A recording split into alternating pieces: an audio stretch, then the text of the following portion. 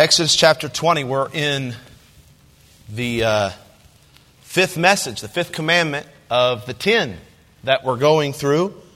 And we're going to kind of structure the message in the same way we've structured the last several messages. We're going to talk about the meaning of the fifth commandment, and we're going to talk about an example of obedience to the fifth commandment. And then we're going to talk about what that fifth commandment, how it corresponds to those of us today who are in Christ. And then we'll close with some application, how we can live this out right now. So let's read this. Exodus 20, verse number 12. And at first we're going to read this. You're going to say, man, you should have waited till the kids were in here to do this command. Well, I know who I'm preaching to. I know who I'm preaching to. I'm not preaching to kids tonight, but I'm preaching to people who have kids. Or grandkids, or have an interest in the next generation. And so I think this is going to apply very, very, very well. By the way, you never really outgrow the fifth commandment. There's not an expiration date. It's not like, all right, you turn 21, you get married, you no longer have to honor father and mother. You've outgrown that one. No, there's not that in there. Sometimes I wish there was. But there's not. So here we go. Exodus 20, verse 12.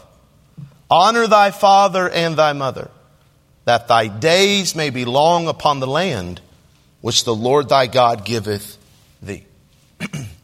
Many historians believe a significant shift in Americans' attitude toward authority took place during the 1960s. If you're alive during the 1960s, would you raise your hand if you're alive during the 1960s? All right. Good. That's the wisdom in the room right there. It's not the age, it's the wisdom in the room. Amen. They say this was the decade of the anti-establishment. Many young people were anti-business, anti-government, anti-military, anti-school. But of all the institutions that they say came under attack, perhaps the most significant was the family. One writer by the name of Annie Gottlieb, I think that's how you pronounce the name, identifies the 60s as, I quote, the generation that destroyed the American family. I wasn't alive then. I don't know what y'all think about that. That was her take. She said this: we might not have been able to tear down the state, but the family was closer. We could get our hands on it. And we believe that the family was the foundation of the state, as well as the collective state of mind. We truly believed that the family had to be torn apart to free love. And the first step was to tear ourselves free from our parents. What makes, I think, her analysis so chilling is the connection that she draws between the family and the state. I think she's right. The way to destroy a nation is to destroy the family. And the way children can destroy the family is by rebelling against their mom and dad. But this author wasn't noticing anything new, because God was the one who set forth that very principle in the 10 Commandments. What we're going to see is that our relationship toward our parents is fundamental to every other human relationship. The 10 Commandments are often divided into what they call two tables. Christians have historically called the first 4 commandments the first table that deals with our vertical relationship, us and God. The second table then deals with our horizontal human relationships. You've heard that before. The first table began with the foundation to solely worship God, right? I am the Lord thy God. I brought thee out of the land of Egypt, out of the house of bondage. Thou shalt have no other gods before me. That's the foundation of the 10 commandments of the first table. The second begins with a proper honor to father and mother. Why? Well, just as the relationship with Yahweh is the beginning of the covenant, the relationships between parents and children is the beginning of society. Augustine asked this rhetorical question. Look at it. If anyone fails to honor his parents, is there anyone he will spare? Think about that. Presumably the answer is no, because the parent-child relationship is the beginning of all human society. In other words, if a child doesn't respect authority at home, will he really respect authority other places? I reckon he might, but he'll struggle to do so. So let's dive into this command. We understand how important it is to God because he starts the second table with it. It's the beginning of society. Every other relationship flows from this parent-child relationship. So let's start with the meaning of the command. The meaning. What is the first word of verse number 12? Honor. This is a heavy word, literally. To honor in Hebrew means to make heavy. It means to make weighty. It means burdensome. It's the verbal form of the word often used in the Old Testament to describe the glory of God, the weightiness of his divine majesty. So to honor one's parent is to give due weight to their position. The same thing that I hope you do when you think of God. Don't you think of the glory of God as something that is weighty? Something that deserves your fear, your reverence, your awe, your respect, your attention? Well, the same word is used to describe how we should think about the position of our parents. Like we ought to give them the recognition they deserve for their God-given authority. Now, they're not God, but that word gives us a sense of the reverence that we ought to have for our parents. The opposite of honor is dishonor. Just as the fifth commandment requires respect for parents, it forbids showing them disrespect. So if parents are weighty, and that doesn't mean they're fat, but they're weighty. If they're weighty, they shouldn't be treated lightly. It's a good way to put it, isn't it? If they're weighty, and that's what honor means, the position of being a parent, that's weighty, that's burdensome, that's heavy. They shouldn't be treated lightly. It's a God-given role. But wouldn't you agree that rebelling against parents has become a common sin? And we shouldn't be shocked, right? The Apostle Paul told us in the book of 2 Timothy 3 maybe, that in the last days, remember this, which we're living in by the way, and he was living in, men will be lovers of their own selves, covetous, boasters, proud, blasphemers, and then what does he say? Disobedient to parents. The closer we get to Christ's return, the worse this rebellion inside of the home is going to become. Paul also includes rebellion as an example of the natural man, the unsaved man, and the reprobate mind in Romans chapter 1. That's serious. Now, we aren't under the old covenant any longer. I praise God for that. But back then, when children were rebellious to their parents, according to Leviticus 29, what happened? They were put to death. Yet despite how serious the Bible speaks against disobedience and dishonor, even in the New Testament, many young people today assume that breaking the fifth commandment is part of their job. Just an ordinary part of growing up. We call it growing pains. But you know what's worse than that? Is that parents dismiss dishonor by saying something like this: it's just a phase. All kids struggle with it.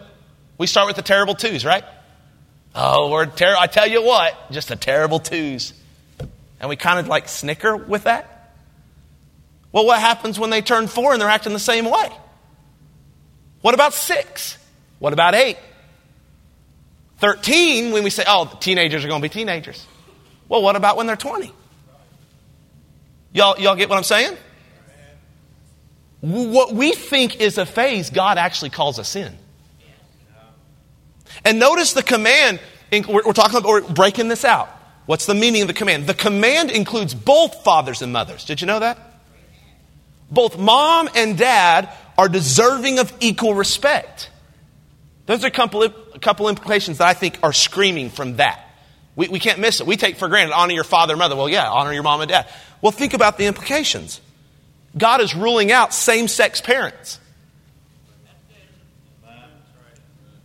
That is not a political statement. That's a biblical statement. God is ruling it out. It's not part of his plan, folks. I think sometime this week, maybe today, is coming out, National Coming Out Day. Something like that. Listen, if you're a Christian, you don't have to hate on those people. But do not affirm that. Don't affirm that. Well, what about love? Well, love them. Love them right where they're at. But don't affirm what they're doing. Don't affirm what they're doing. We don't get to change the rules of the Bible just because our culture keeps on changing. Are you with me? The Bible stays the same. And can you imagine a Bible that changed with the culture anyway? Would that not be scary? As Christians, as Bible believers, we have to be graciously but courageously committed to absolute truth, not our version of the truth. And I know that's hard sometimes, especially if like my wife does, has a sibling that's just enslaved in this lifestyle. It's incredibly difficult because we love these people, right? But this is not God's plan. You got to understand this. You say, well, Tyler, you're preaching in the choir. I don't know. I don't know that today. I don't know that today. I want to remind new Christians. I want to remind seasoned Christians that just have a wide, assortment of influences in their life and read broadly. I just want to remind you that what the Bible says is what goes. Right? And by us teaching and preaching these things, please hear me, we're not hateful for teaching and preaching these things. We're hateful if we're antagonistic about it, and we're condescending about it, and we're sinfully sarcastic about it. That Christians just shouldn't do that. That hurts our case. That makes it, preachers like me that try to do it right, it puts me behind the 8 ball. Does that make sense?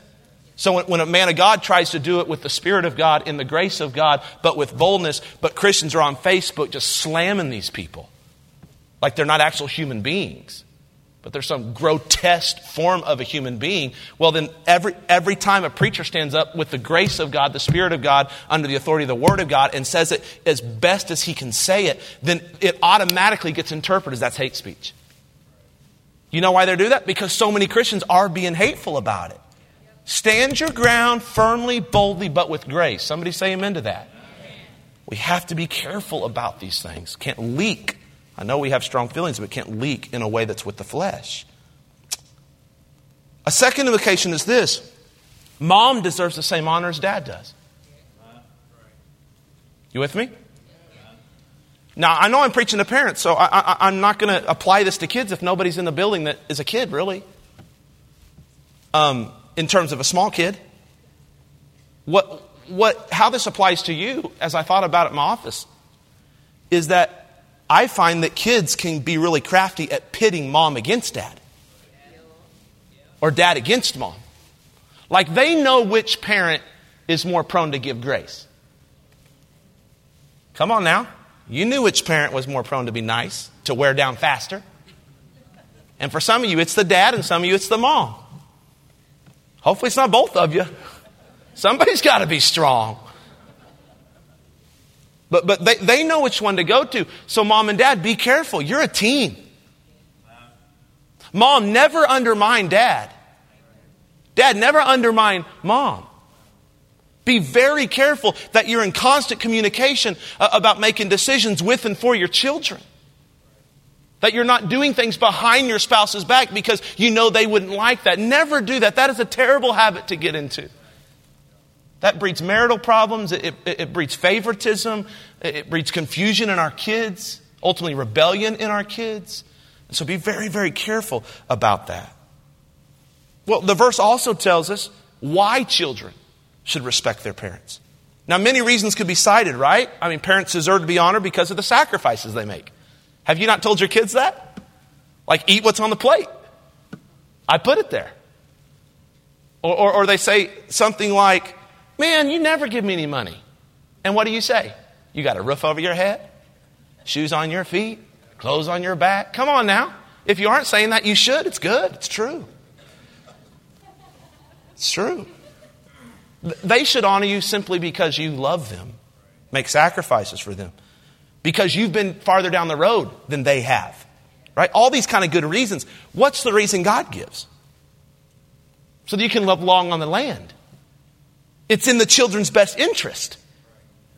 What does he mean you can live long on the land? Well, the old covenant included an unconditional promise and a conditional promise. An unconditional promise to Abraham, if you remember, that his seed would save people from all nations. You remember that? That promise, though the nation of Israel did not prove to be deserving of that. Thank God it was unconditional. It was fulfilled through Jesus. Okay? But there was a conditional promise that involved land. If the laws delivered to Moses were obeyed, the people would get to live in the promised land. What was the promised land? It was an amazing place. Flowing with milk and honey, a place of favor and blessing. This is why it was in their best interest to obey the fifth command, because disobeying it meant they forfeited the blessings of the old covenant. Now, under the new covenant, the Lord doesn't offer us physical land for our obedience. I'll take some land. I wouldn't mind that every once in a while. But he does promise us blessings as a result of our obedience, doesn't he? And when we decide to dishonor our parents today, we too are forfeiting God's blessings, and we're actually inviting his chastisement into our life. You need to teach your kids this, by the way.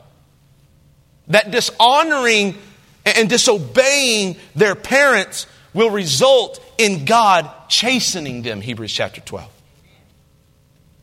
You need to teach them honoring their parents will lead to some of God's richest blessings.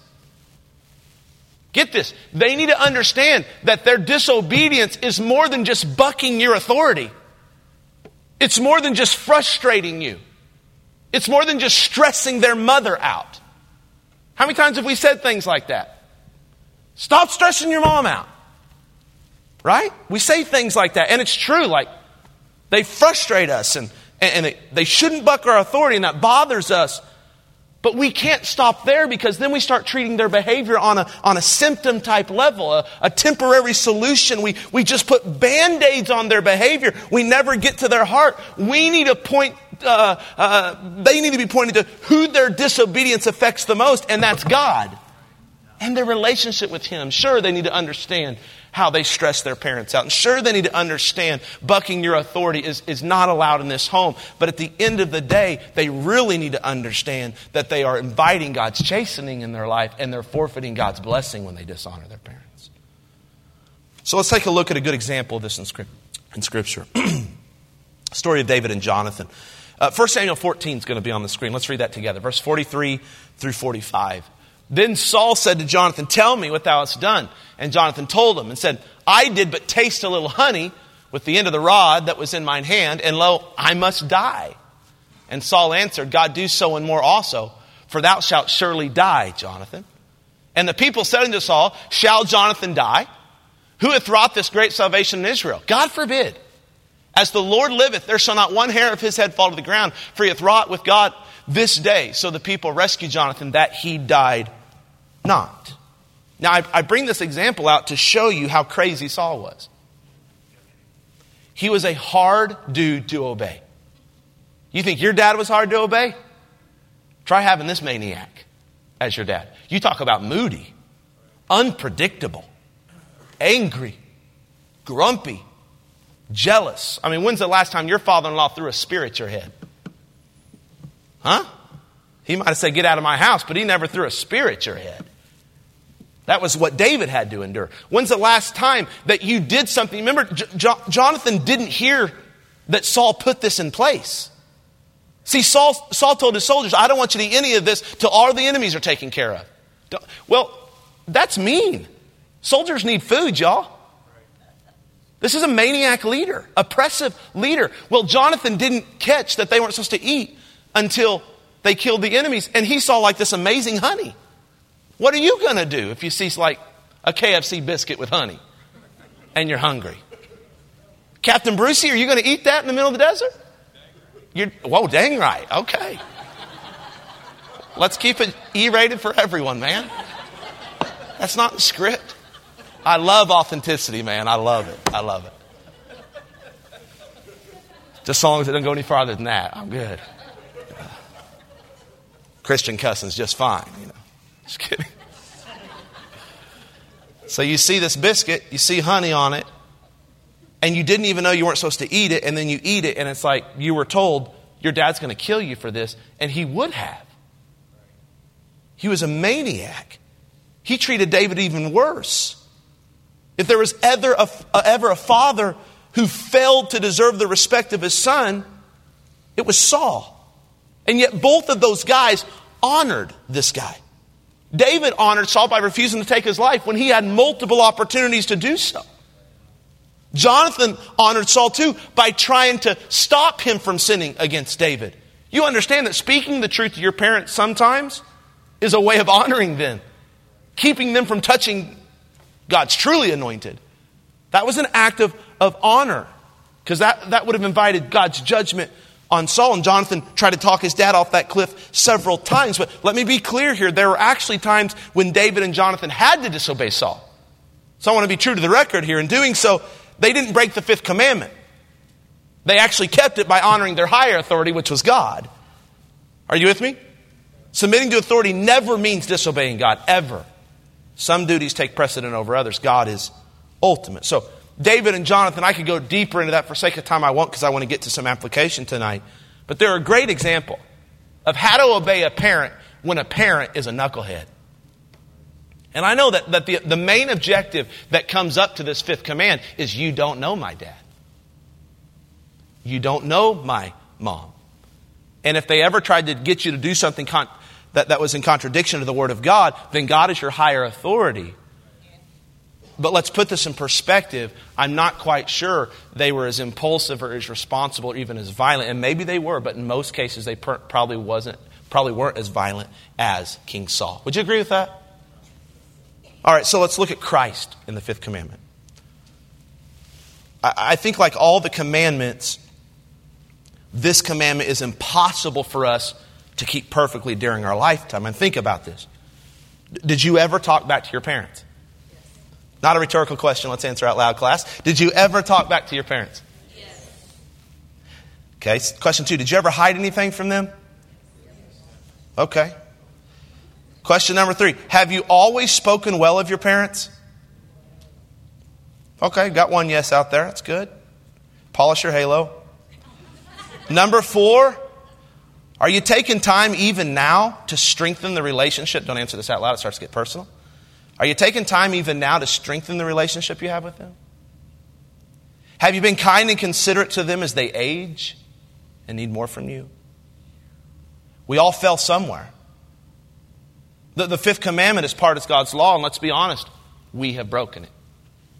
There's no perfect child except Jesus. The law points us to Jesus. When Jesus died on the cross, He paid the penalty for our law breaking. Somebody say amen to that. But He's done more than that. It wasn't enough for Him to simply pay the price for our sin. He also had to offer God the obedience that His law demands. And Jesus did that perfectly. Jesus honored His earthly parents. Study Luke chapter 2. Right around verse 40 to verse 51 or so. He had the same human flesh that we had. Yet He submitted to His mother and His adopted father. On top of that, Jesus did it in His last dying days. He honored His parents' authority when He assigned the Apostle John to take care of his mother. Do you remember that? But Jesus' ultimate example of obedience is not Joseph or Mary. It's to His heavenly Father.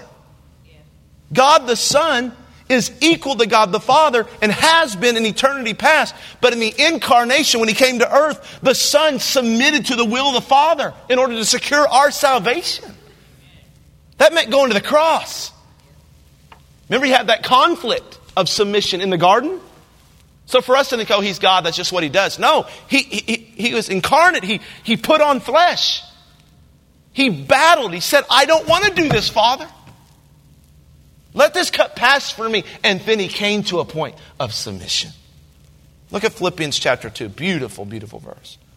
Who being in the form of God, thought it not robbery to be equal with God, but made Himself of no reputation, took upon Him the form of a servant, and was made in the likeness of men. And being found in fashion as a man, He humbled Himself. And look at those next 3 words. And became obedient. Obedient to who? Unto death, which was sentenced by who?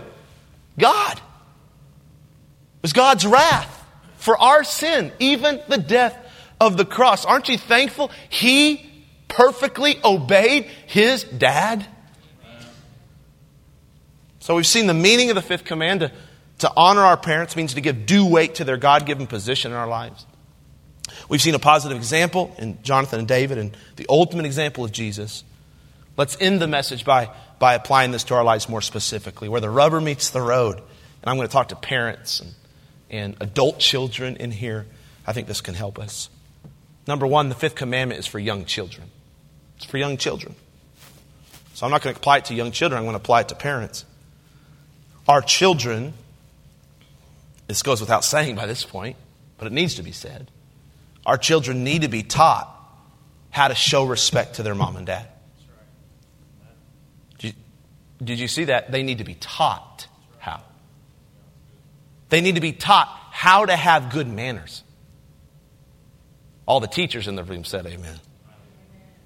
They need to be taught how to obey with honor, with a good attitude. I think families should seek to cultivate, under the leadership of the dad, should seek to cultivate an environment where obedience is actually normative. It's expected, not demanded every once in a while when the parents get frustrated.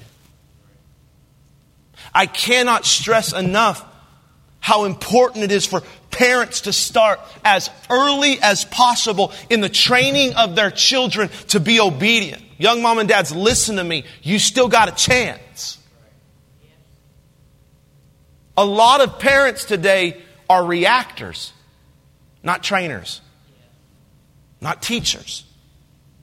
They expect obedience in something that they've not taken the time and energy to train. I found this to be most challenging when I'm trying to coach kids in their sports. Sometimes things happen in a game, whether it's baseball or basketball, and they frustrate me, especially in basketball, because it's such a quick game. And I can react to it from the sideline out of frustration, and then it dawns on me that I haven't even practiced that with the kids. I'm getting mad at them for failing to execute on something that I've never taken the time to teach them in practice. And parents, we do the same thing. Scream at our kids like angry coaches on the sideline, reacting to their players' lack of execution. Why? Well, because like coaches, we're short-sighted. We care more about winning the moment than developing the heart of our child. That's why I scream as a coach to a player that doesn't know any better. It's not because I care about the development of the kid. It's because I care about the scoreboard. We want to just address what they did by reacting to it, but we don't want to train and develop their hearts and their habits. That just takes too much work. So I'm going to read some quotes to you I think will be weighty, but I think will be helpful. By Paul David Tripp, he advocates for what he calls long view parenting. Because he argues that parenting is not an event, it's a process. We want it to be a series of one-time events, but it's an 18-year process and then some. 3 ways he says you can reshape your thinking. Parent with a process mentality. Parent with a process mentality. Okay, watch. You can read that.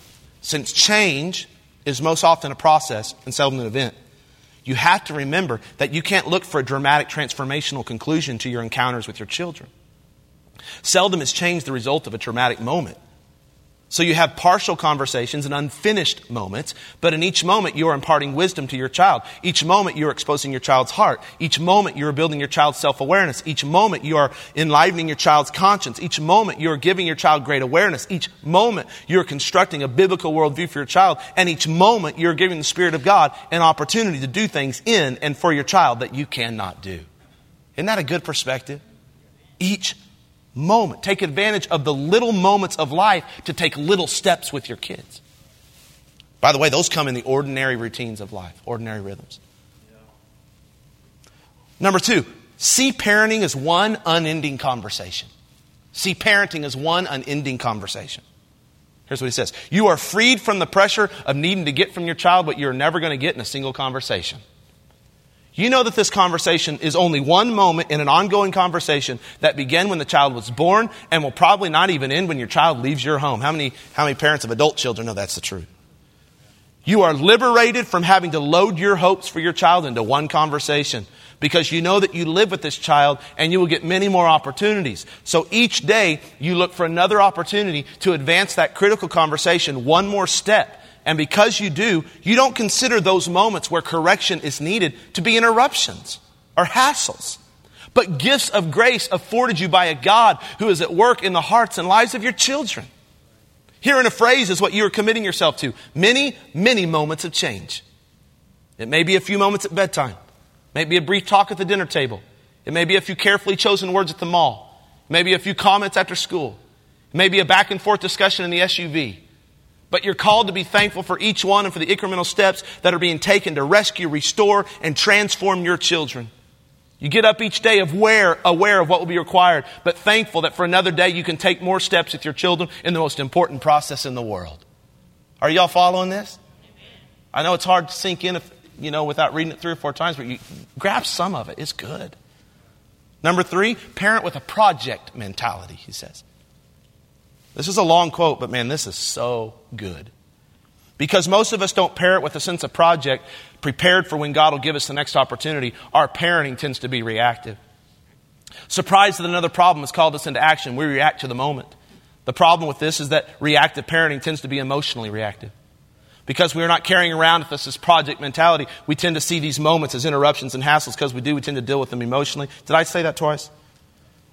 What this creates for your child is an irregular and inconsistent authority structure. This is so convicting. Yesterday, you weren't doing well emotionally, so the racket in your house drove you nuts and you yelled at your kids. Today, you're feeling good, and the same noise level that got them in trouble yesterday doesn't get them in trouble today. Sadly, rather than growing in a sense of need for and submission to the authority that God has placed in their lives, many children become emotional weathermen. They've come to understand that the rules of the house tend to change with the emotion of the parent who's present. So they're constantly checking the weather in order to gauge what they can get away with and what they can't.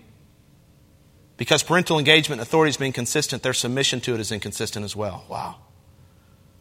What gets in the way of good parenting is not a lack of opportunity. What gets in the way of good parenting, I missed it there, is something with the parent. Here's the essence. We turn God-given moments of ministry into reasons to be angry. Wow.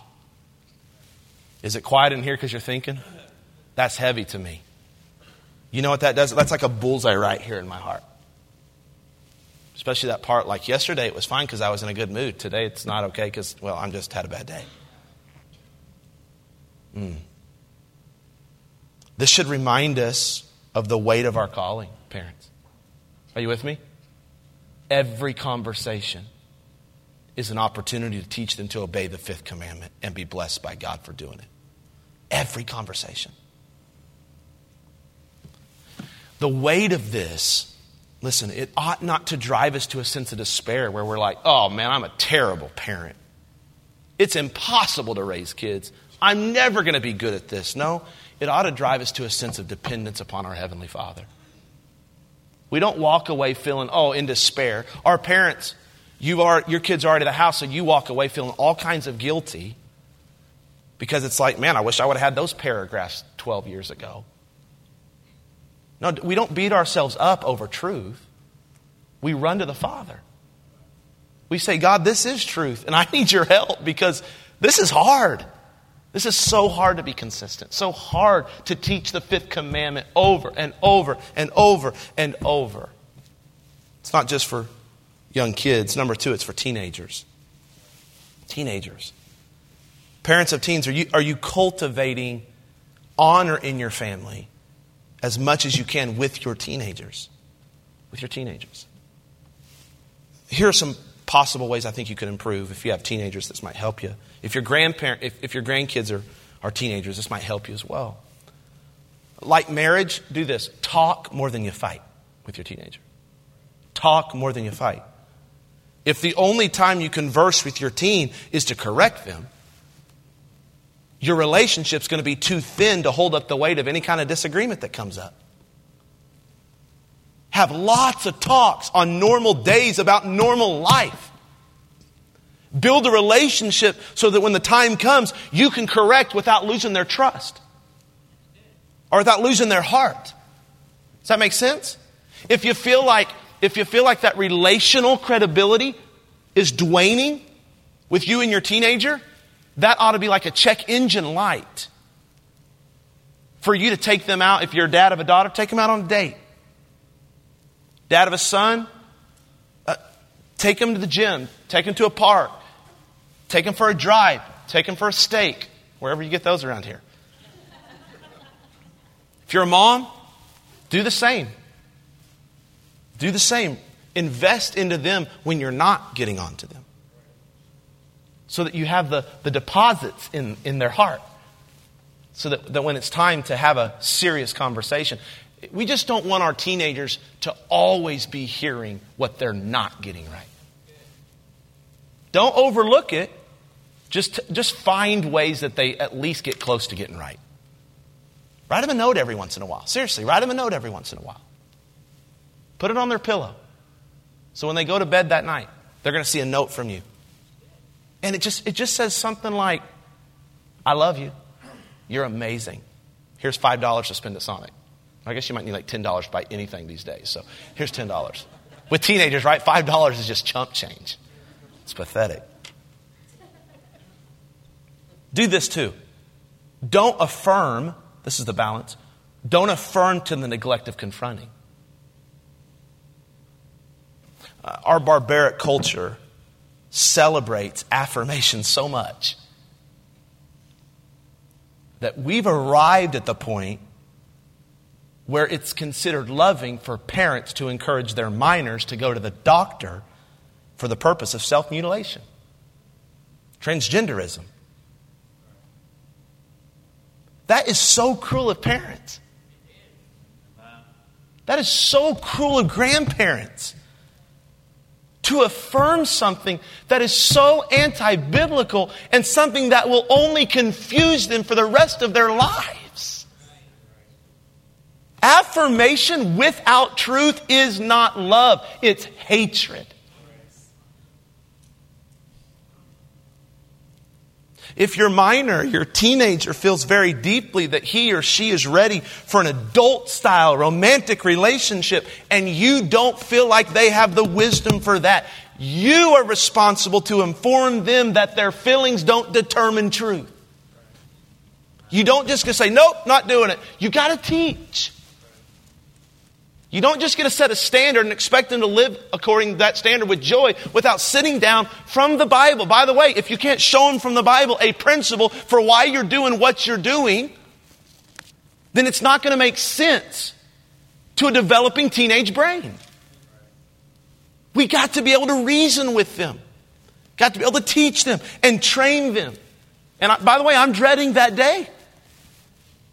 When Kevin, at age 14 or 15 or 16, has a crush on a girl and feels like he's ready to enter this relationship, and I have no idea when he'll have the wisdom to go into that relationship. I tend to think it's not going to be till he's like 32 or so.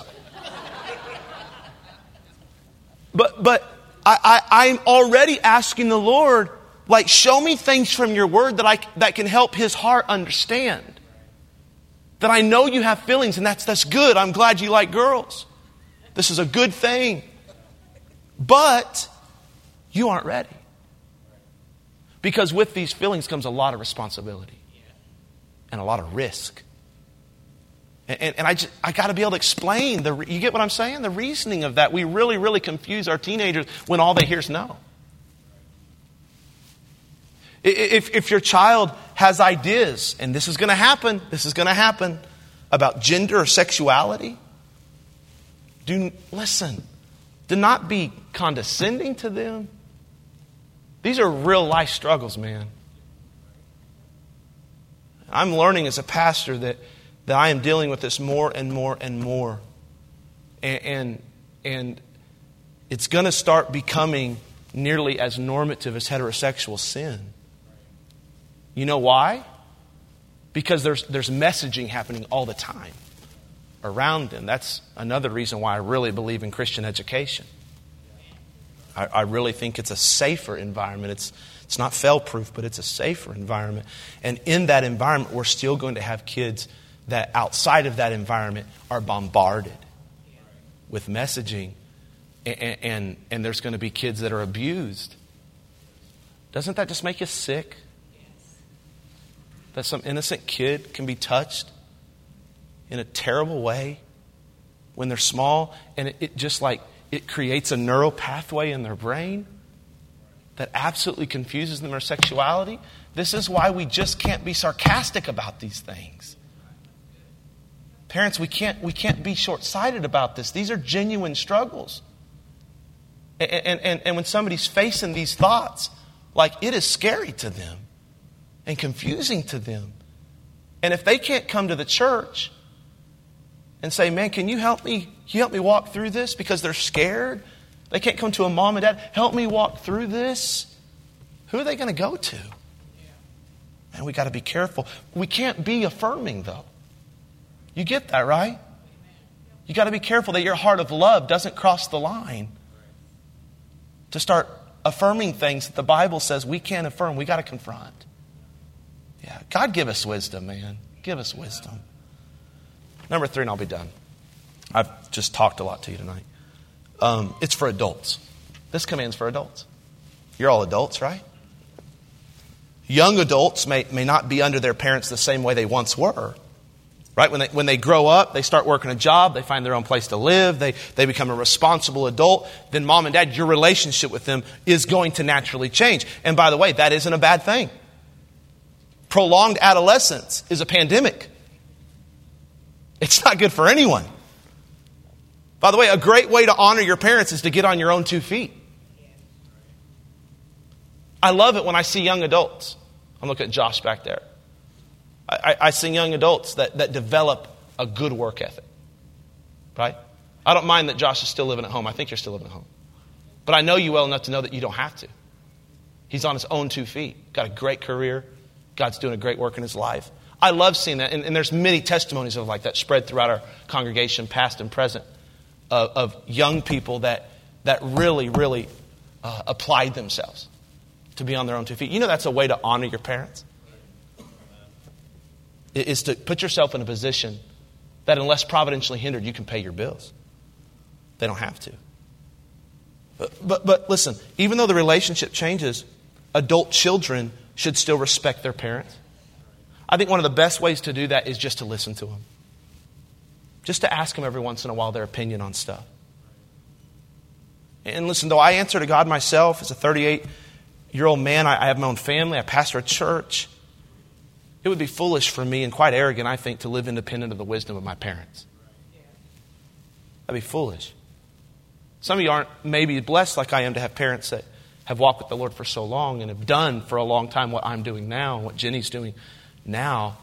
You might not, there might not be a lot of areas of wisdom that you feel like your parents have for you. But I bet you can find something to make them feel like they're being listened to. Are you with me? For some of you that your parents have already gone on, do you miss them tonight? Does this make you look back and say, man, I wish I'd had more time?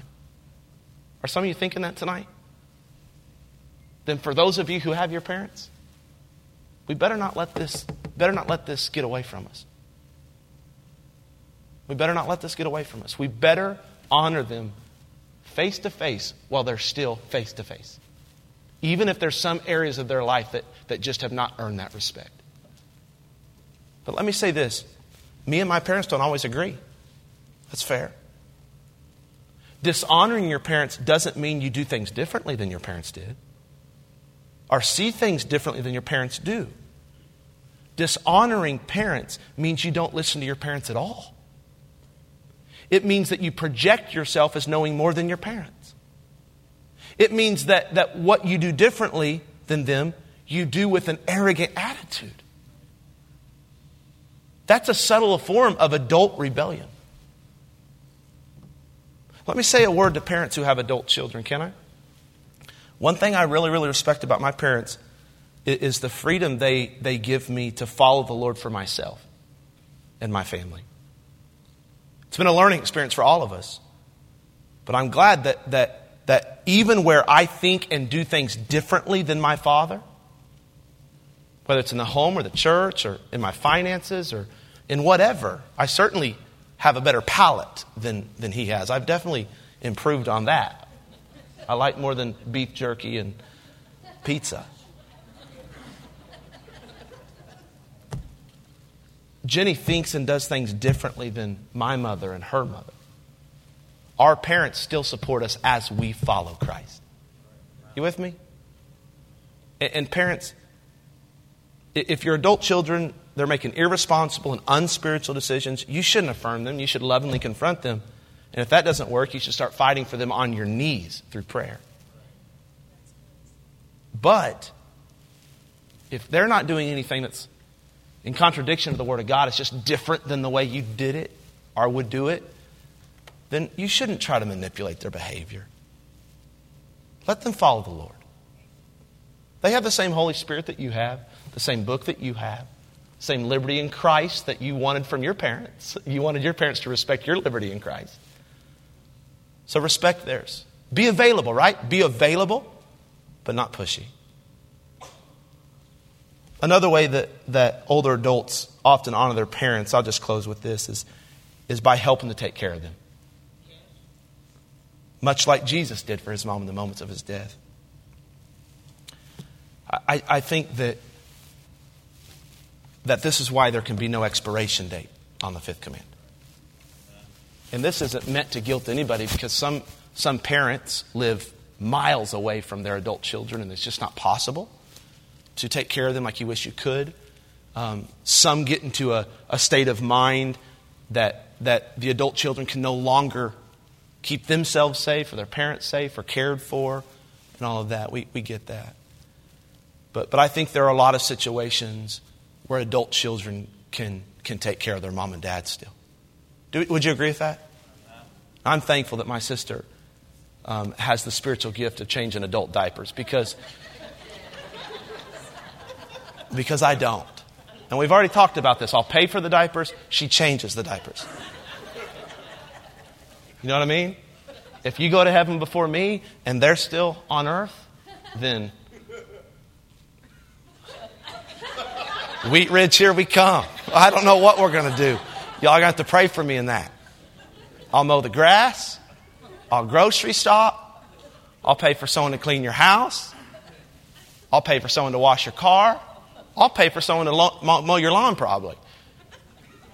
But the other things, give them baths and feeding you and all that, I don't know, Mom. I can't guarantee that.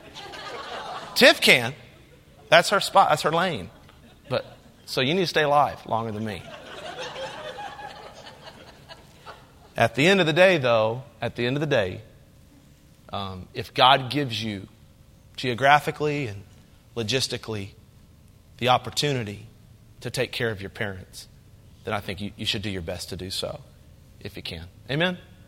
All right, we're not going to have an invitation. We got to go, but